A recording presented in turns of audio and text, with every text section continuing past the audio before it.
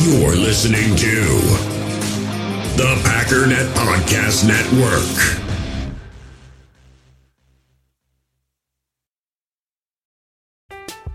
I'm Alex Rodriguez.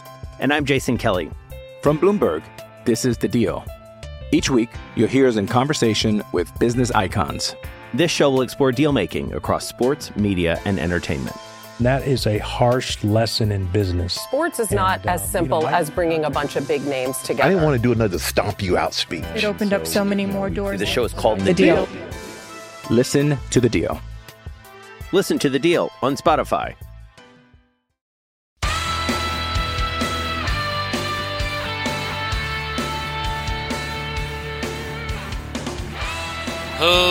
Ladies and gentlemen, welcome once again to the Packernet Podcast. I am your host and resident fanalist, as always, Ryan Schlip.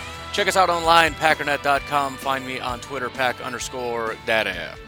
Well, the big news of the day, Mr. Tramon Williams will be coming back to the Green Bay Packers. I don't believe that's official yet, but it is expected. I don't know who says, but according to everything I can see, it's basically a done deal, just more or less a formality. And it kind of makes sense. The Packers know a lot of things about Tramon. Tramon knows a lot of things about the Packers. There's not a lot of things, if the Packers decide, I think I would like Tramon Williams back on this team for any number of reasons. There's almost no reason why it wouldn't work out. He's been playing. He was playing for the Baltimore Ravens. He played last week against Buffalo. There's no issue with not understanding the scheme. There's no issue. I mean, and on top of all that, they know that he is, above everything else, a professional and a really hard-working person. You don't play football at 38 years old without being a special kind of person. And I don't mean special in the way that Darnell and Rashawn and A.J. Dillon are special, where they're physical freaks. He's not. He was an undrafted free agent in 2006. He's not a physical freak. He's just a guy that takes really good care of himself and works really hard to stay young despite being very far from being young. So again, if they decide, I think we should bring in Tramon, unless it's just to see him and say hi, I don't know what could possibly be the holdup. The only possible thing is he sustained some kind of an injury and it was not really known about, and he comes there and he's hobbling around, and they're like, oh, never mind, he's not going to pass the medical exam. That's about it. Otherwise, it's done. To be honest, this one kind of reminds me of Donald Driver the last time we won a Super Bowl, and I don't know, I don't want to get too crazy about it, but as many times as we've been on a Super Bowl run, been in the playoffs, has it ever felt this real before? The only time it's ever felt like this for me was when the Packers beat Atlanta. The last time they won the Super Bowl. When they beat Atlanta, I said, this is it. I mean, this team is going to win. Now, they've still got some massive hurdles, but we've been in the playoffs before, many times. That I even remember back when we beat Dallas that time when Dez didn't catch it or whatever. I remember being so fired up for that game. That was one of the most fired up I've been for a game since probably this past time we played one. But something about that next week was like, I didn't feel good about it. Last year I was nervous about Seattle. We trounced them, and even so, you go up against, San Francisco, and it's like, I don't know. I know they can win, but I'm not. It feels like such a different year. And as stupid as it is to sit here and say fate has anything to do with who's going to win, Tampa Bay or Green Bay, of course it doesn't. There's two football teams that really want to win football games that are going to play, and whoever comes up with the best game plan, whoever executes the best, is going to end up winning the game. But I have that same feeling I had when we won the Super Bowl the last time, where it's like, I'm not even scared. There's just no way after all this. There's no way that the football gods would bring us through all this, and it's not going to work out. How many times have we said special season? Never seen anything like it. Best Packers offense we've ever seen. Aaron Rodgers' best season ever. Best left tackle, best wide receiver, best corner in football. Best safety duo in football. The running back trio. Just everything just feels so massive. But Tampa's good. Chiefs are good. Buffalo's good. No guarantees. As far as I'm concerned, statistically, there's a 1 in 4 chance. But man. But the Tramon thing specifically reminds me of Donald Driver in a weird way, because I remember when we were going on that run, Donald was just not cutting it at that point in time. He was clearly the lesser of the group of wide receivers. He was having drop issues. He just was not the same guy at all. And I remember a Bears fan friend of mine said we'd be better off just not playing him. And deep down, it felt like that's probably true, but I thought, no way. No way we're not playing Donald Driver. He's deserved this Super Bowl win as much as anybody. Remember, we picked up Donald Driver the year after we won the Super Bowl, so he was on that whole stretch. He was kind of close to like a Randall Cobb. We picked up Randall after we won the Super Bowl, and he never ended up getting one. How crazy would that be if we picked up Randall Cobb? I'm not saying, I'm just bring the band back together. Like, dude, hey, you want to win a Super Bowl? Because we're not going to pay you very much. I'm just saying. I don't even think you can do that, but I'm just, whatever. In fact, I know you can't, but it would be funny. But it just kind of has that feel where it's like, I don't know what Tramon can do. I have no idea. I don't know how big of a thing this is going to be. I just want him to be here because he deserves to be here. And I know he was on the Packers last time we won a Super Bowl. So what? I just want him to be here for the ride. If he can help a little bit on special teams or possibly play a little corner, I don't know. I don't know what he's going to do. Kind of don't care either. I don't care. If Mike Pettin brings him in and puts him on the field and decides that he's the better man for the job at whatever job that may be, or Sean Menenga, although maybe we should just let LaFleur make the ultimate decision. I don't know if I trust Menenga to make any decisions. If they decide he's the better guy, great. If he just is there on the sideline for moral support while we win a Super Bowl, also great. I kind of just want him to be here. I want him to be wearing a green and gold jersey. That's really all I care about. Now, would it be the most amazing thing in the world if he came back and got some kind of an interception or made a big play sometime along this playoff run? That would just be the best thing ever. Do I expect it? Not necessarily. And understand, I was a massive Tramon Williams proponent. When he was in Cleveland and he left Cleveland in 2016, I was saying we need to bring him in. I don't think I had the podcast started up yet, but I wanted him back. I think I did, actually, because I was referencing PFF, and that was when we brought back somebody else who was not good. And it was like, we had the option between Tramon Williams and that guy, and you brought in that guy. Who was that? He was a Jaguar, I think. Oh, Devon House. He was a Packer. He went to Jacksonville. Tramon went to Cleveland. Both of them spent 2 years there. Both of them left after 2 years. Devon House and Tramon Williams become available, and it's like, please get Tramon, please get Tramon, please get Tramon. And they get Devon House. Devon House comes here, and he's just horrible. No offense, Devon, but it didn't go great.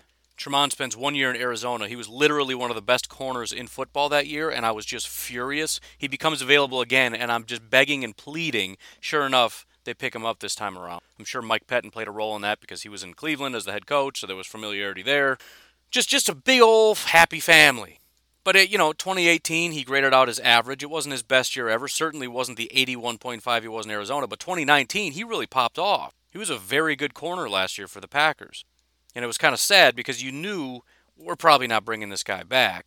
But he really was good. In fact, I think he might have been the highest graded corner on our entire team. Because I don't think Jair was quite that good last year. I mean, he was good, but I don't know if he was... They were probably pretty comparable. And Kevin King was obviously down. Somewhere down somewhere. So you kind of worry, like, man, I don't know what we're going to do. So I don't know that he comes back here and just automatically relives that magic. In Baltimore, overall, his grade was quite low, although he had, it was kind of alternating bad, good, bad, good, bad, good, bad. The one extremely exciting thing about him on defense is that he had 15 tackles, 3 assisted tackles, and not a single miss. He has been one of the best tackling corners in football. Which you think, who really cares about that kind of stuff? But if you know anything about the Green Bay Packers, you know that if you don't have tackling corners, you're kind of in a lot of trouble. Plus, look at Jair. The guy's a missile when somebody throws in that direction, and we love it for a reason. It's important. It's the difference between that and on the other side, Kevin King standing there waiting for the guy to run at him, and he gets 7 yards. Jair just gets shot out of a cannon, and they lose 3 yards on that play. It is important. As far as special teams, I know a lot of people think he's just being brought in for special teams, which that wouldn't be the worst thing either. Our special teams is a disaster, and if he can just be halfway competent, cool, we got our guy. He didn't do any returning for Baltimore, but he was on special teams. He just kind of graded out his average, which, to be honest, would probably make him our best special teamer on the team, because we don't have a lot of average talent on special teams.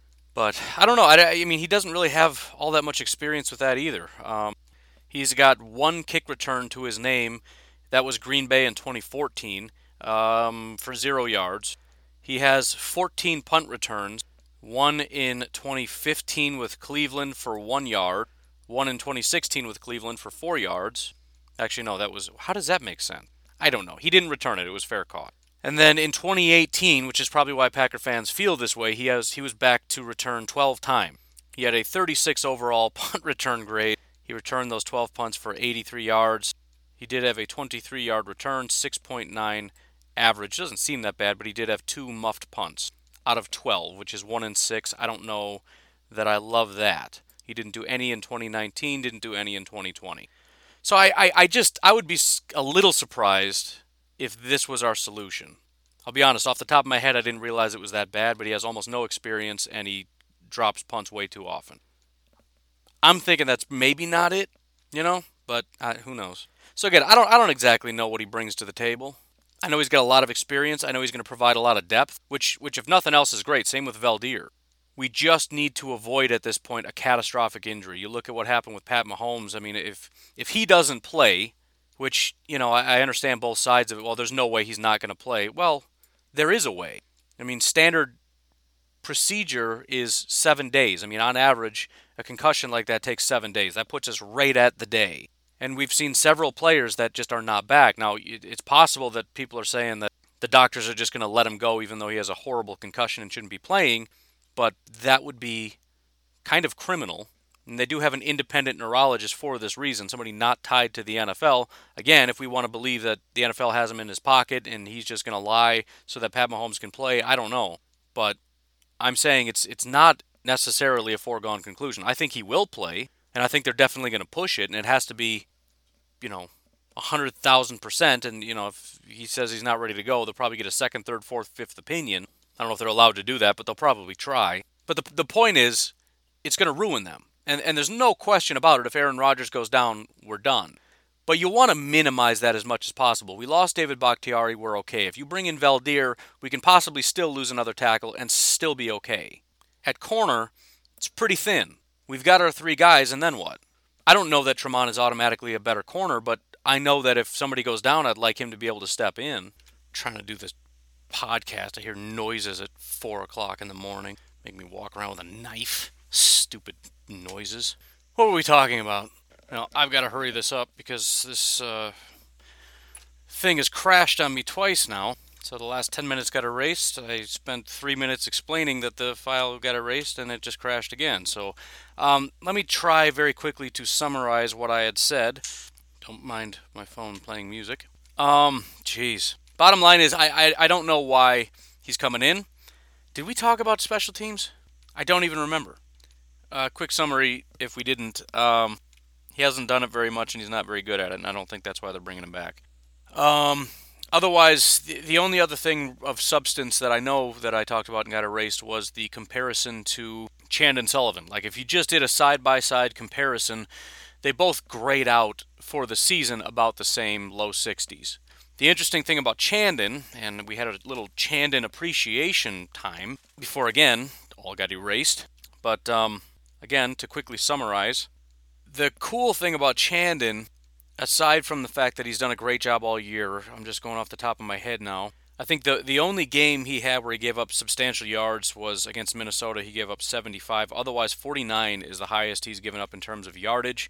He just doesn't give up a lot of yards. I think he's given up 2 touchdowns, has got a pick and 4 pass breakups, something to that effect.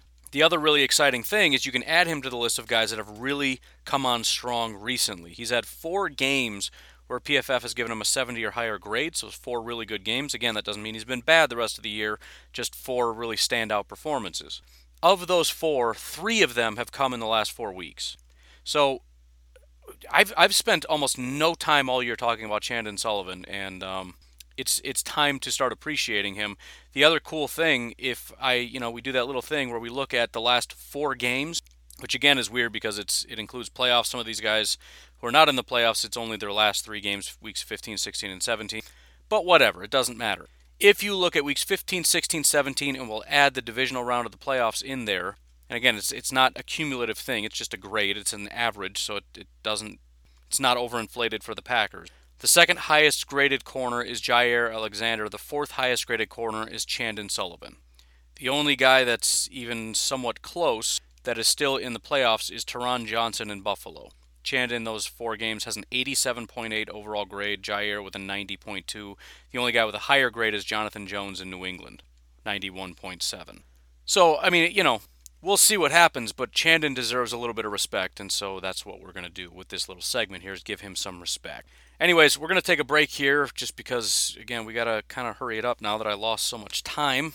I want to pick up where we left off yesterday after the break and look at the Tampa Bay Buccaneers defense, give an idea of where they're at. I kind of touched on it slightly when I went off on my offensive line tirade, but we'll kind of get it top to bottom looked at, again, more closely than just what most people are doing, which is either looking at things for the year or just going off of their big name and saying so-and-so's elite or whatever, just kind of look at it honestly.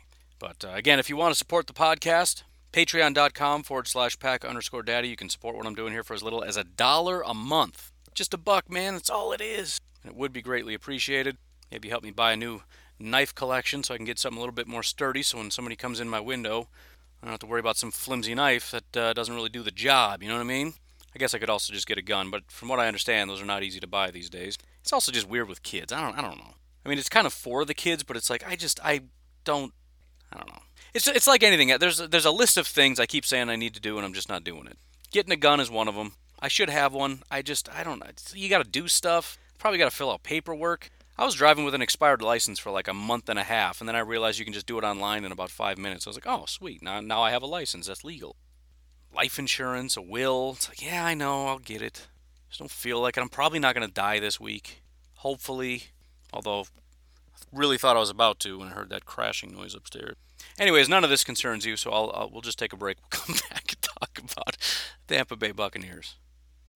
In the hobby, it's not easy being a fan of ripping packs or repacks. We get all hyped up thinking we're going to get some high-value Jordan Love card, but with zero transparency on available cards and hit rates, it's all just a shot in the dark. Until now, introducing slab packs from arenaclub.com, the only repack that provides real value, a complete view on all possible cards, and clear hit rates for each one. Now when I buy slab packs on Arena Club, it finally feels like I know what I'm getting.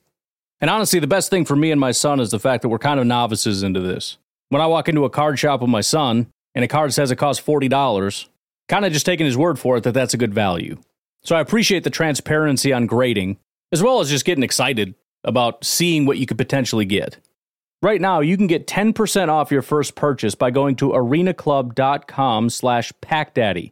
Wow, that's crazy offer. 10% off a $400 slab pack. That's $40 right there. Anyways, that's arenaclub.com/packdaddy for 10% off your first purchase. I'm Alex Rodriguez. And I'm Jason Kelly. From Bloomberg, this is The Deal. Each week, you'll hear us in conversation with business icons. This show will explore deal-making across sports, media, and entertainment. That is a harsh lesson in business. Sports is not as simple as bringing a bunch of big names together. I didn't want to do another stomp you out speech. It opened up so many more doors. The show is called The Deal. Listen to The Deal. Listen to The Deal on Spotify.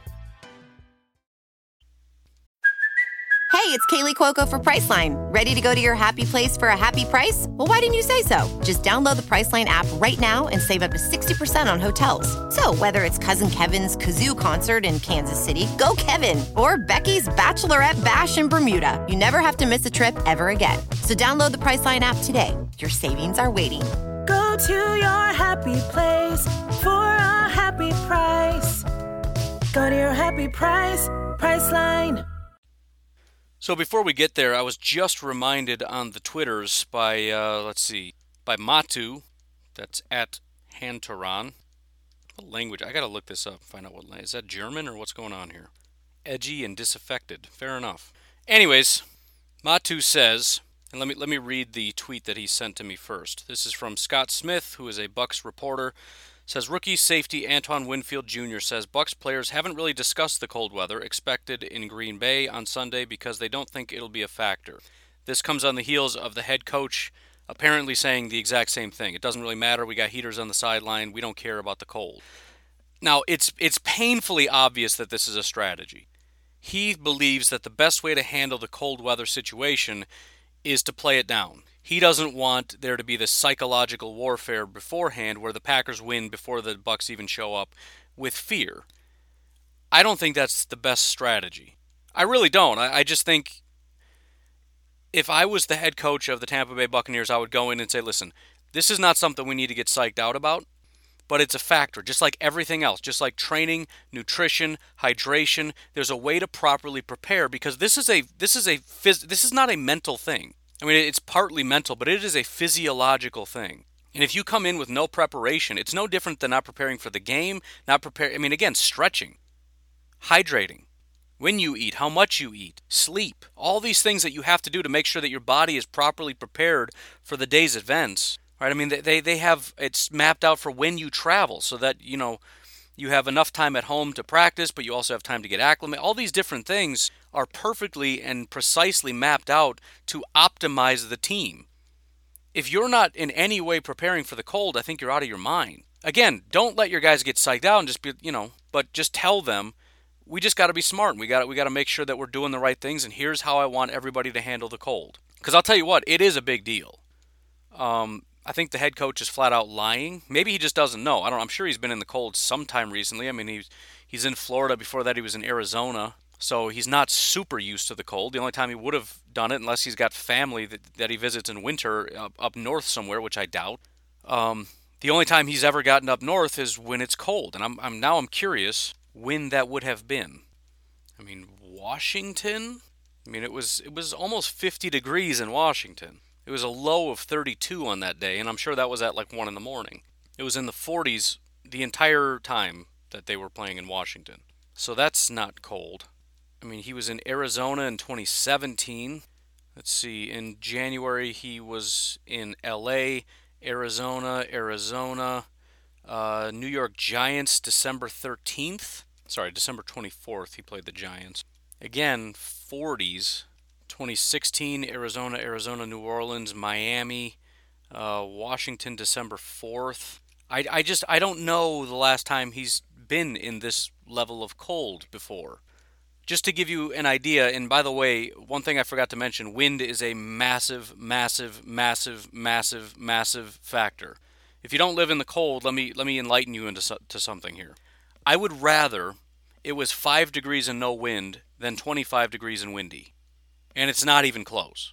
It's really not even close. When it's not windy, you can bundle up, and it's like you're good, right? The direct cold on your face is pretty cold in 5 degrees or 0 degrees or whatever, but it's not that bad. The wind is what'll kill you. It cuts through everything you have. And I was thinking I went out yesterday. I wanted to heat up my car at work. I never do that, but it's like I just wanted my car to be warm, I don't have very good heat. It kind of like trickles. It doesn't really blow out of my car. So it's like, usually the heat doesn't start warming up until I just about get home. Anyways, I walk out to my car, and I had like a sweatshirt on, but not a jacket. I'm like, I'm just going to go out to my car. I don't need to throw my jacket on. The wind was howling yesterday. I thought I was going to die. I just walked out to the parking lot to start my car and back. It took me 2 minutes. I about curled up in the fetal position and just, called home. Guys, I'm so sorry. Just tell the kids I love them. I thought I was going to die. It was horrible.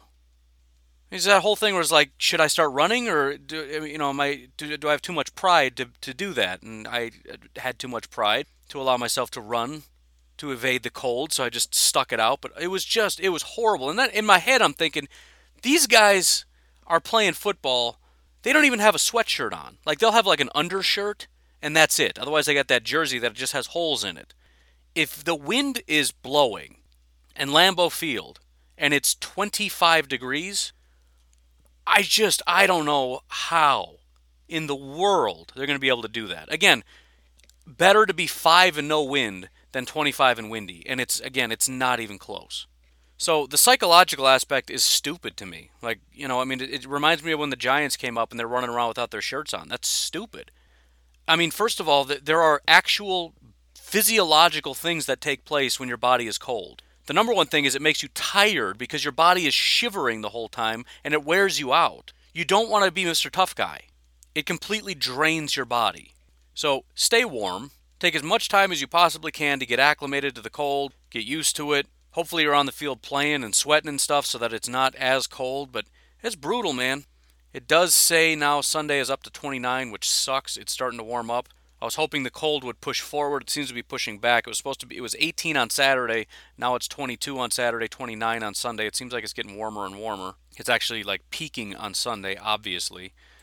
Which, I mean, it's still cold, man. It's still frigid. And the biggest thing, again, is going to be the wind. Right now they're talking 4, 5, 6 mile an hour wind, which, I mean, yesterday it was probably 20 mile an hour wind. So it's probably going to be relatively mild as far as cold goes, but it's still cold. And again, you have to prepare for it. You have to have some kind of a strategy. There needs to be some kind of a book on this. And what do you do in the cold? And tell your guys what to do. The idea that, well, we got heaters on the sideline. Oh, okay. And so what? Everybody's going to crowd around the heaters? It doesn't make the whole sideline 70 degrees. That's not what the heaters do. There's the direct heat blowing on you. Then there's the further away you get from it, the more it's just freezing cold. You're not in a heated cocoon. You also, maybe not you as much, your players have to take the coat off and run out on the field. To have no preparation for cold is just stupid. It's not, I mean, there's this whole like macho man, like, oh, we're not worried about it, we don't care. Doesn't bother, unless they're just lying and they're talking about it a lot. There has to be a plan. You have to put in place, this is what I expect you to do. Because the cold has an effect on your body, especially when you're not acclimated to it. And we don't want there to be negative effects. I mean, there is a reason that the cold weather has an impact. There's a reason why the Bears and the Packers tend to win more in the cold than other teams. I went through the records. Teams don't manage very well in the cold. Goff is garbage in the cold. Breeze is garbage in the cold. All these guys, they play a lot worse in the cold. And again, I know Tom Brady knows how to handle the cold, but he's not acclimated to it, and most of those other guys do not, including Mr. Bruce Arians, who doesn't feel like we need to even talk about it. Again, I went back to 2017. I can't find a single game where it was this cold. I don't know when the last time he would have been in this kind of cold would be. Again, maybe he has family in Canada, but that doesn't mean he has to go there in January. I don't know. He was in Arizona where it's 100 degrees, and then he moved to Florida. He retired in Florida, and then he took a job out of retirement in Florida. Because he's already on the beach, and he's like, I'll do a job, but it's got to be in Tampa. Because that's kind of where I live, and that's where I want to stay with my family. Okay, dude. Cool. Best of luck. I really don't have time, but we got to make time. All right. Rapid fire now. Thanks to this program crashing twice and having to do a sweep of the house, we've got limited time.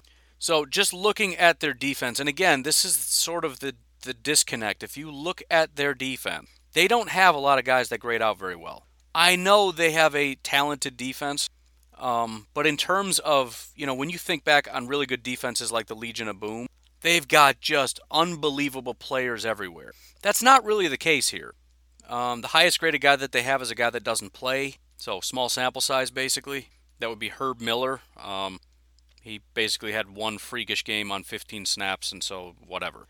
After that, the highest graded guy is Vita Vea, and that is a big factor coming in.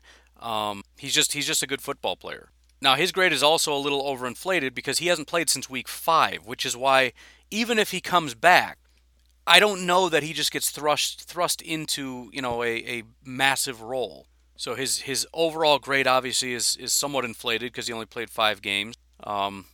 Granted, 3 in a row, he was just super dominant. He actually does a very good job as a pass rusher, which is pretty staggering considering he is a 347-pound nose tackle. He had 16 pressures on 138 attempts. The last 3 weeks, he had 4 pressures in every single game. 4 pressures on 27 attempts, 4 pressures on 25 attempts, 4 pressures on 34 attempts. He had 2 sacks in that stretch. So he was a dominant pass rusher as well as being a very good run defender. But again, small sample size. I'm sure if there was 16 games in here, he wouldn't have done that every single week. And beyond that, again, it's just he's got a lot of rust to knock off. We talked about how the Packers were really bad against Tampa last time, and a lot of those guys, they didn't play for 2 weeks. Devontae had been out since week 1. We didn't have Lazard. Rashawn was out for the last 2 weeks. There was the bye week, and then he was also out the week before that. There was a lot of guys the week before the bye, they sat out and gave him just the full 2 weeks to recover and come back against Tampa. And every single one of those guys didn't play very well. If you look at Vita Vea, his 2 worst games were the first 2 games of the season. He had 2 games in the 60s before he kind of shook the rust off and started dominating everybody's face. So, there's no question he's a good football player, and it's definitely going to hurt to get him back, especially since the style of football. One of the things that we've been talking about is the best way to attack them is running the ball up the middle. Vita Vea changes that whole dynamic. It becomes a lot harder to do that. Now you start playing games where if Vita Vea is on the field, you start throwing a lot more, and you try to get him to stay on there, and you tire him out, because at 350 pounds, in the freezing cold. I mean, it's not fun, but, these things are great in theory, but they're, easier said than done, considering he's a competent pass rusher and they have other guys that do a decent job of getting after the quarterback. You can say we're just going to throw to keep Vita Vea on the field, but maybe you don't want to. Maybe you're struggling to throw and you need to be able to run the ball. So it all just kind of comes into play. Vita Vea is just a giant question mark. Is he going to play? How good is he going to be able to play, having not played basically the whole season? They all kind of factor in here. The only other guy that is in a 80 or above grade is Mr. Mike Edwards. Mike Edwards has been playing the whole season. Basically, he's mostly been terrible with a couple of unbelievable games. 3 of those games were his first 3 games. Week 3 against Denver, Week 6 against Green Bay, and then against Las Vegas, he had a 97.6 overall grade, basically one of the highest, if not the highest grade of any player the entire season. However, from week 8 to Week 17, he had 2 games in which he was graded out as good. He has got a 40 mixed in, a 20 mixed in, another 40 mixed in. So he's super volatile. He's not a starter. He's a kind of a rotational guy. He'll get 10 snaps a game or whatever. He had 1 game against Washington. He had another elite performance. So it's mostly bad with a couple good games mixed in. Again, since Week 8, he's got 3 good games. So it's deceptive to just look at his overall grade for the season. He's okay, I guess. Then we come down to the guy that everybody's super scared of, Lavonte David. More people will probably say Devin White because he had a big game last week and he's a young, he's one of those, I've said this 1,000 times, all the young, fast rookies the media just falls in love with. None of them are really that good. Devin White is the 3rd lowest graded player on their entire defense, but, whatever. Lavonte David has consistently been one of the more dominant linebackers since basically 2017. Something clicked in his head. He's fantastic. He's 31 years old, but he still plays very, very well. But even he is inconsistent. If you look at his grades, he's got, since Week 11, 1 really good game, and that was Week 16 against Detroit. Otherwise, 55, 49, 66, 58, 68, 69, and 43 against New Orleans. Against New Orleans, he had 6 tackles, 1 assist, and 2 missed tackles. He was targeted 5 times. 4 of them were caught for 31 yards, didn't have any pass breakups or interception. And I think that's one of the really big factors that people don't talk about enough. These really fast linebackers, and Lavonte David isn't really that fast. He runs a 4.65, and that was back in 2012. But fast enough, right? But the amount of missed tackles, and if we look at Devin White, who was a number 5 overall pick in 2019, everybody gushes over him. Devin White, legitimately fast, running a 4.42. He's got 18 missed tackles on 106 tackles, 18 missed tackles. And Lavonte David, 107 tackles, 17 missed tackles. So, again, I need to work out some kind of a ratio, but these guys are not very good tacklers. They have massive amounts of missed tackles, and it's kind of just unacceptable. On top of that, Devin White is legitimately a terrible coverage receiver, or coverage linebacker. He's putrid. He's horrible. And people don't acknowledge that because they say, well, he's really fast and he's really good against the run. He has a 38 run defense grade and a 47 coverage grade. The only thing he's grading out well as is a pass rusher. He has 31 pressures on 120 attempts. He has a 38 run defense grade. Again, he's really fast. So yes, if you try to get to the outside and he's unblocked, he's going to make a tackle, which is going to happen a lot if the entire design of your run game is to get a center to cut him off, and that's your whole strategy. Well, he's probably not going to get cut off, and if he's the only guy you have blocking Devin White, then yeah, Devin White can run in a straight line and tackle a guy. And yes, Devin White did grade out very well last week. He had an 80.6 overall grade, only because he had a 92.3 coverage grade. They gave him a 41 run defense grade. The week before that, he had a 29 run defense grade, 66 overall. Biggest reason he had such a good coverage grade is because he had a pick in that game. And when you're targeted 5 times and only 2 of them get caught and 1 of them's an interception, you have a 32.5 NFL passer rating, yeah, it's going to look pretty good. But on the season, the guy has been getting picked on, and again, he's one of the worst linebackers in the NFL. He's one of the worst players on this entire team. Now, if you don't want to agree with that, that's fine. I mean, again, anybody that wants to make fun of PFF, that's fine. Go back and watch all of his games and come to your own conclusion. But you got the media that's not paying attention, that loves Devin White because he's fast and he was a number 5 overall pick, gushing over him. And you have PFF that has multiple people evaluating every single snap of every single play, saying, no, he's kind of garbage. I make with that of you will. Lavonte David is the really good player. 74 run defense grade, 83 coverage grade. Not Devin White. After that, they've got, let's see, of guys that actually start, Jamal Dean, Anthony Nelson, kind of Ross Cockrell. and Shaquille Barrett are the only guys left that are in the 70s. Shaquille Barrett barely makes the cut. Ross Cockrell, by the way, is a cornerback. He's played only half the season, starting in Week 10. He's got a decent overall grade, but basically the last 3 weeks, 43, 56, 61. He's completely fallen off. I don't know if teams have just kind of picked up on how to attack him or what the situation is, but he has not had a good game since Week 16 against Detroit. And he was really solid coming out of the gate. So again, I mean, what is it about the team that's so dominant? I mean, they do a good job of scheming, but I don't know, man. Sean Murphy-Bunting has a 57 overall grade. That's their corner. Carlton Davis is a 69. Jamal Dean is a 74. This is the cornerback group after we just faced the most dominant cornerback group in football last week. This is what they now have. Jamal Dean he's had one good game since Week 6 last time he played the Packers. He's had 2 elite games, and it was against Chicago and Green Bay back-to-back. That's it.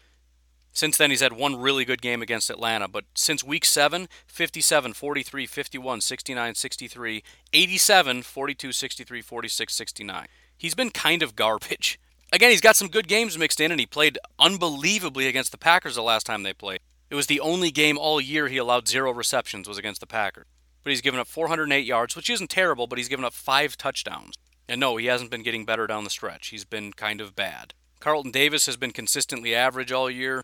Couple good games, couple bad games mixed in, but he's generally kind of a 60s guy. Now, he does give up 1 billion yards, 947 yards on the season. He's given up 6 touchdowns. The reason everybody's excited about Carlton Davis, as I said yesterday, 4 interceptions, 17 pass breakups. When you have a bunch of picks and pass breakups, people say you're elite because all they see are the flashy stats, right? That's why guys like that get a ton of praise, and Jair doesn't get as much because when people just don't throw your direction, you don't get a lot of picks. Plus, he does tend to drop a lot of those interceptions and whatnot. He's got a good amount of pass breakups, but point is that this is whenever I see a guy that's kind of mediocre that gets a ton of praise, generally they have a ton of pass breakups and interceptions. But again, he's given up almost 1,000 yards on the season. Remember, Jair 300 and 6 touchdowns, which is a lot. Granted, 3 of them came in one game against Kansas City, so it's not as bad as it appears, I guess. But he's given up multiple really bad games. 73 yards he gave up against Carolina, 63 yards he gave up against Chicago, 52 yards he gave up against the Giants, 69 yards against Carolina. He gave up 102 yards against the Rams, 236 yards and 3 touchdowns he gave up against Kansas City. That's got to be one of the worst cornerback performances of the year. 57 yards he gave up against Atlanta, 92 yards he gave up against Washington, and 72 yards he's given up this past week against the New Orleans Saints. So he's given up more than 50 yards. In fact, if you don't count the Minnesota Vikings, where he gave up 1 reception for 5 yards, he gave up 102, 236, 57, 92, and 72. He's given up more than 50 yards every single, and the week before that was 69. Not including Minnesota, he's given up more than 50 yards almost every single week. That's not good, man. That's just not good. And again, you got to watch out. He's a ball hawk. You don't force the ball his way. He's got some good hands. He's got a ton of pass breakups. Probably the reason he has so much is because people throw at him a lot, right? Occasionally you're going to, bump into one of those balls on accident. But he's getting thrown at a ton. That Kansas City game, they targeted him 15 times. 12 were caught for 236 yards, 3 touchdowns. Yes, he had 2 pass breakups. Well, duh. 15 times they threw at you. You're going to break up a couple. And Sean Murphy-Bunting is the young guy, 2nd-round pick, 2019. He's very up and down. He had pretty much a real dry stretch for most of the second half. He had his first really good game against Atlanta. He fell off again against Washington, then had another really good game. So he's had 2 really good games out of the last 3. Maybe something's clicked. I don't really know the situation there. But even he's given up 851 yards, which again is terrible. 7 touchdowns, which again is terrible. And he didn't have like a 3-touchdown game. He gave up 1 against Washington, 2 against Atlanta, 1 against Carolina, 1 against the Giants, and 2 against the Chargers. So they're pretty well spread out. On average, 114.8 passer rating when targeted. He gave up 6 targets, 6 receptions, 69 yards in Week 2 against Carolina. 7 targets, 7 receptions, 131 yards against the Chargers. Against Green Bay, it was only 36 yards. Again, one of his better days coming against Green Bay. But then 72 yards the next week against the Raiders, 65 against the Rams, 60 against Kansas City, 131 yards against Atlanta. That was the first time, not the second time when he did a good job. Hasn't given up a ton since, but he did give up 1 touchdown against Washington. So, again, kind of up and down, but these guys are prone to really big days. And so when you're looking at it and you're thinking, I wonder if they're going to have a really good day or a really bad day. Again, if we disregard Week 6 and we realize how good the Packers are at winning, at getting guys open, and you talk about the different styles of receivers, you got Lazard, the big body guy. You got Tunyon, who's the big body guy. You got Devontae, who's a great route runner. You got MVS, who's a speed guy. You got Equanimeous, who's kind of in between. He's a big, fast guy. There's so many different ways they can beat you. I mean, if somebody, when was the last time somebody had a really big 100-yard day? Week 15 against Atlanta for Sean Murphy-Bunting. They're due. One of these guys is due for a 100-yard day. So, I mean, the cornerback group is prone to fairly big days. You got to be a little bit careful. Don't get careless. They got a ton of turnovers. They're good at that. But so did the Rams, by the way. They had, what was it? Something crazy with the Rams. Like there was one game where they didn't have a turnover, but there was also only one game where they didn't get a turnover or something crazy. So you had to be careful with them too. The Packers didn't turn the ball over. And again, these guys largely they come in spurts. Talked about Mike Edwards, the safety. You also got Anton Winfield, who's consistently average. He's fine. I think Bucs fans really like this guy.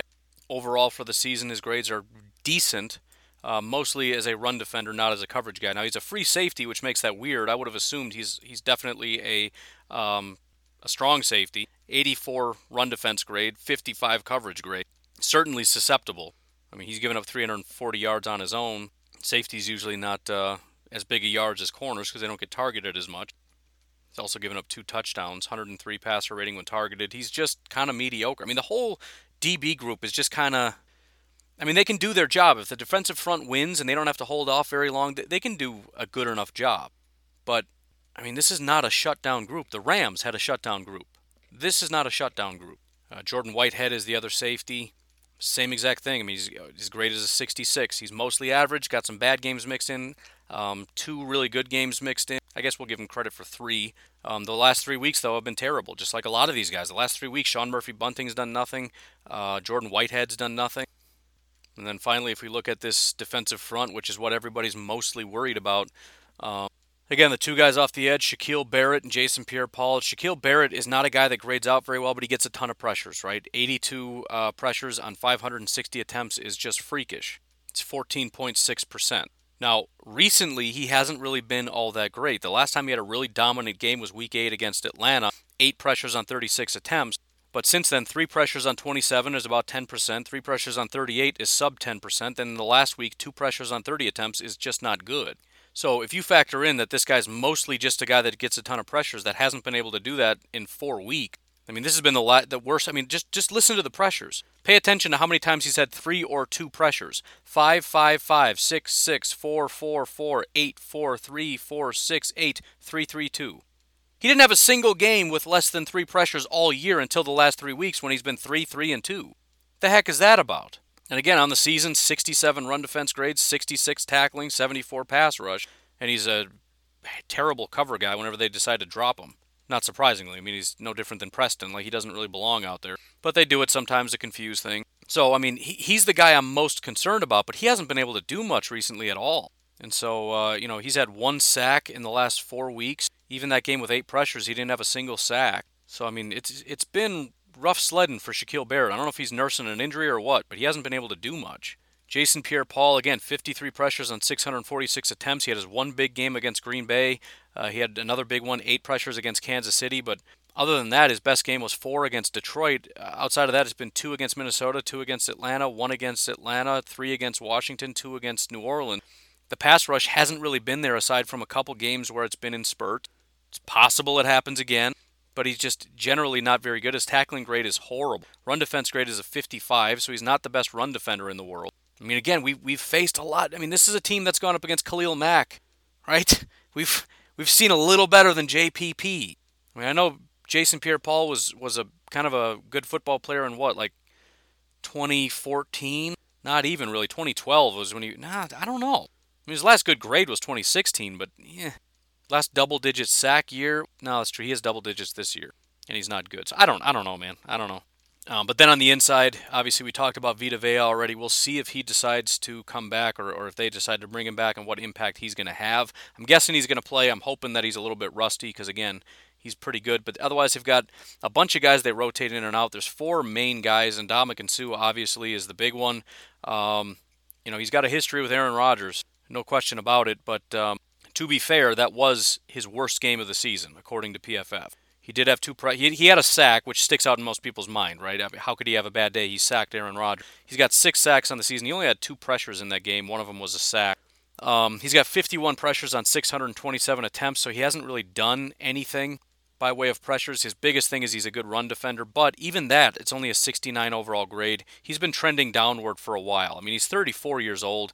If you look at his run defense grades, starting from his last season in Detroit, 84, 86, 83, 90, 82, 74 last year, 69 this year, it's just starting to taper quite a bit. So I'm not saying he's not still a big, mean dude, but again, we've gone up against a lot better defensive tackles than this. I mean, he's a big guy, he's strong. He's obviously a dirty player. He's probably good at getting inside guys' heads. But, I mean, this offensive line has been bullying people around for a while. I wouldn't be surprised if they, chip him a little bit extra. I mean, they got inside the Rams' heads early. They went over and started chirping. I mean, the Packers don't really do that. They were going over to the sideline, getting in their heads the second the game started. Devontae was on the sideline before the game, just chirping at Jalen.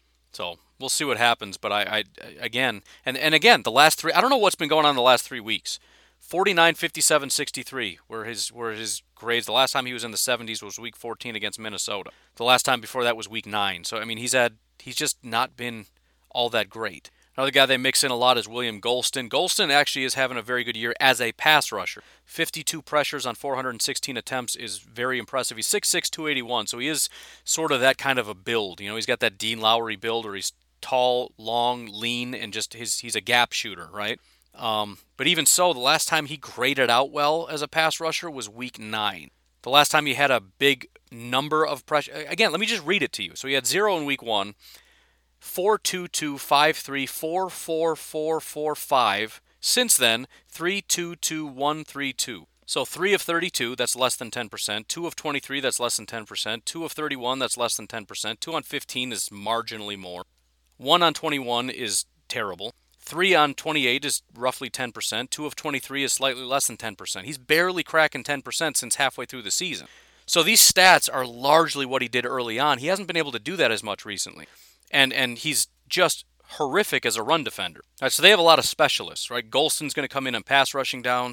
Vea is the run defense guy. Suh is more of a run defender. But 45 run defense grade, 32 tackling grade. The guy has 31 tackles and 5 missed tackles. That's clearly not great. Another guy they rotate in and out is Raheem Nunez-Roches, 6'2", 307.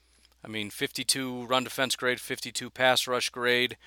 He's got 12 pressures on 315 attempts. That's as bad as it gets. He's basically useless as a pass rusher, and according to his grade, which is almost the exact same, he's not much of a run defender either. This is a rotational guy, but he plays a decent amount. He's got 552 snaps. He hasn't played less than 30 snaps in the last 3 weeks. He's been playing a lot. And then that's about it. Steve McClendon hasn't played since Week 6, so we'll see if Vita Vea comes back. But again, this is what I'm saying. I understand they do a good job, right? That I have a massive amount of respect for the defensive coordinator because he's doing a lot with not much. I'm just not impressed with the quality of talent on this roster, right? The Rams, and I'm not just saying that. I said for the Rams, this is a very good cornerback group. I said Aaron Donald is a scary human. I mean, that's not debatable stuff. Now, I also said everybody else on their team is kind of trash, but that can be good enough if you've got a really good pass rusher and some shutdown corner. That'll be enough to shut up an offense. This team, though, who's going to do what? Who's doing what? Who are you scared of? That's the thing. You can name the guys for the Rams. Who's being named for Tampa? We're being told this is a scary defense. No question. Who are the names that you've been hearing? Ndamukong Suh? I'm just curious. I mean, I remember John Ledyard I mentioned yesterday mentioned one of the corners. I don't remember which. And all he said is he's really good in man, which yeah, maybe. I don't know. I saw one play where he kind of just pushed in. I don't know. I'm just saying. Have you been hearing names? Have they been naming guys that you need to be scared of? Or is it just generally the defense is good? Because I agree with that. They've been doing a good job, and it's hard to run against them. I mean, they're stifling as a run defense. And that in and of itself is scary. But the defense overall is ranked 8th. And they have given, 104 yards to the Saints. They gave up 127 2 weeks before that to Atlanta. 162 they gave up to Minnesota.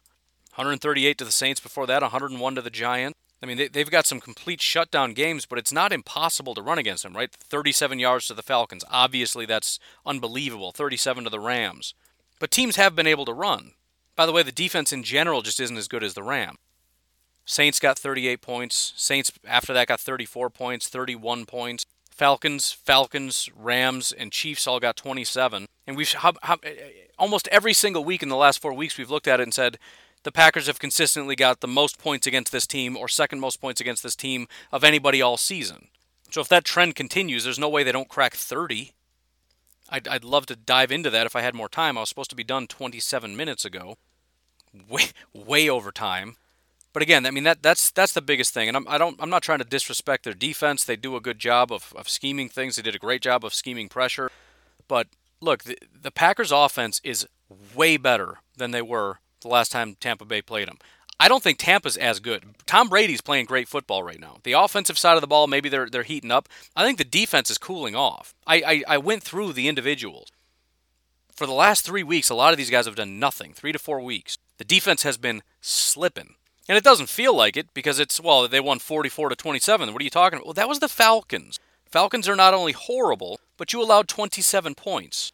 Then there was Washington, which, I didn't watch that, but most people that did said they were not impressed by it. They were not impressed by the defense and what they allowed Washington to do.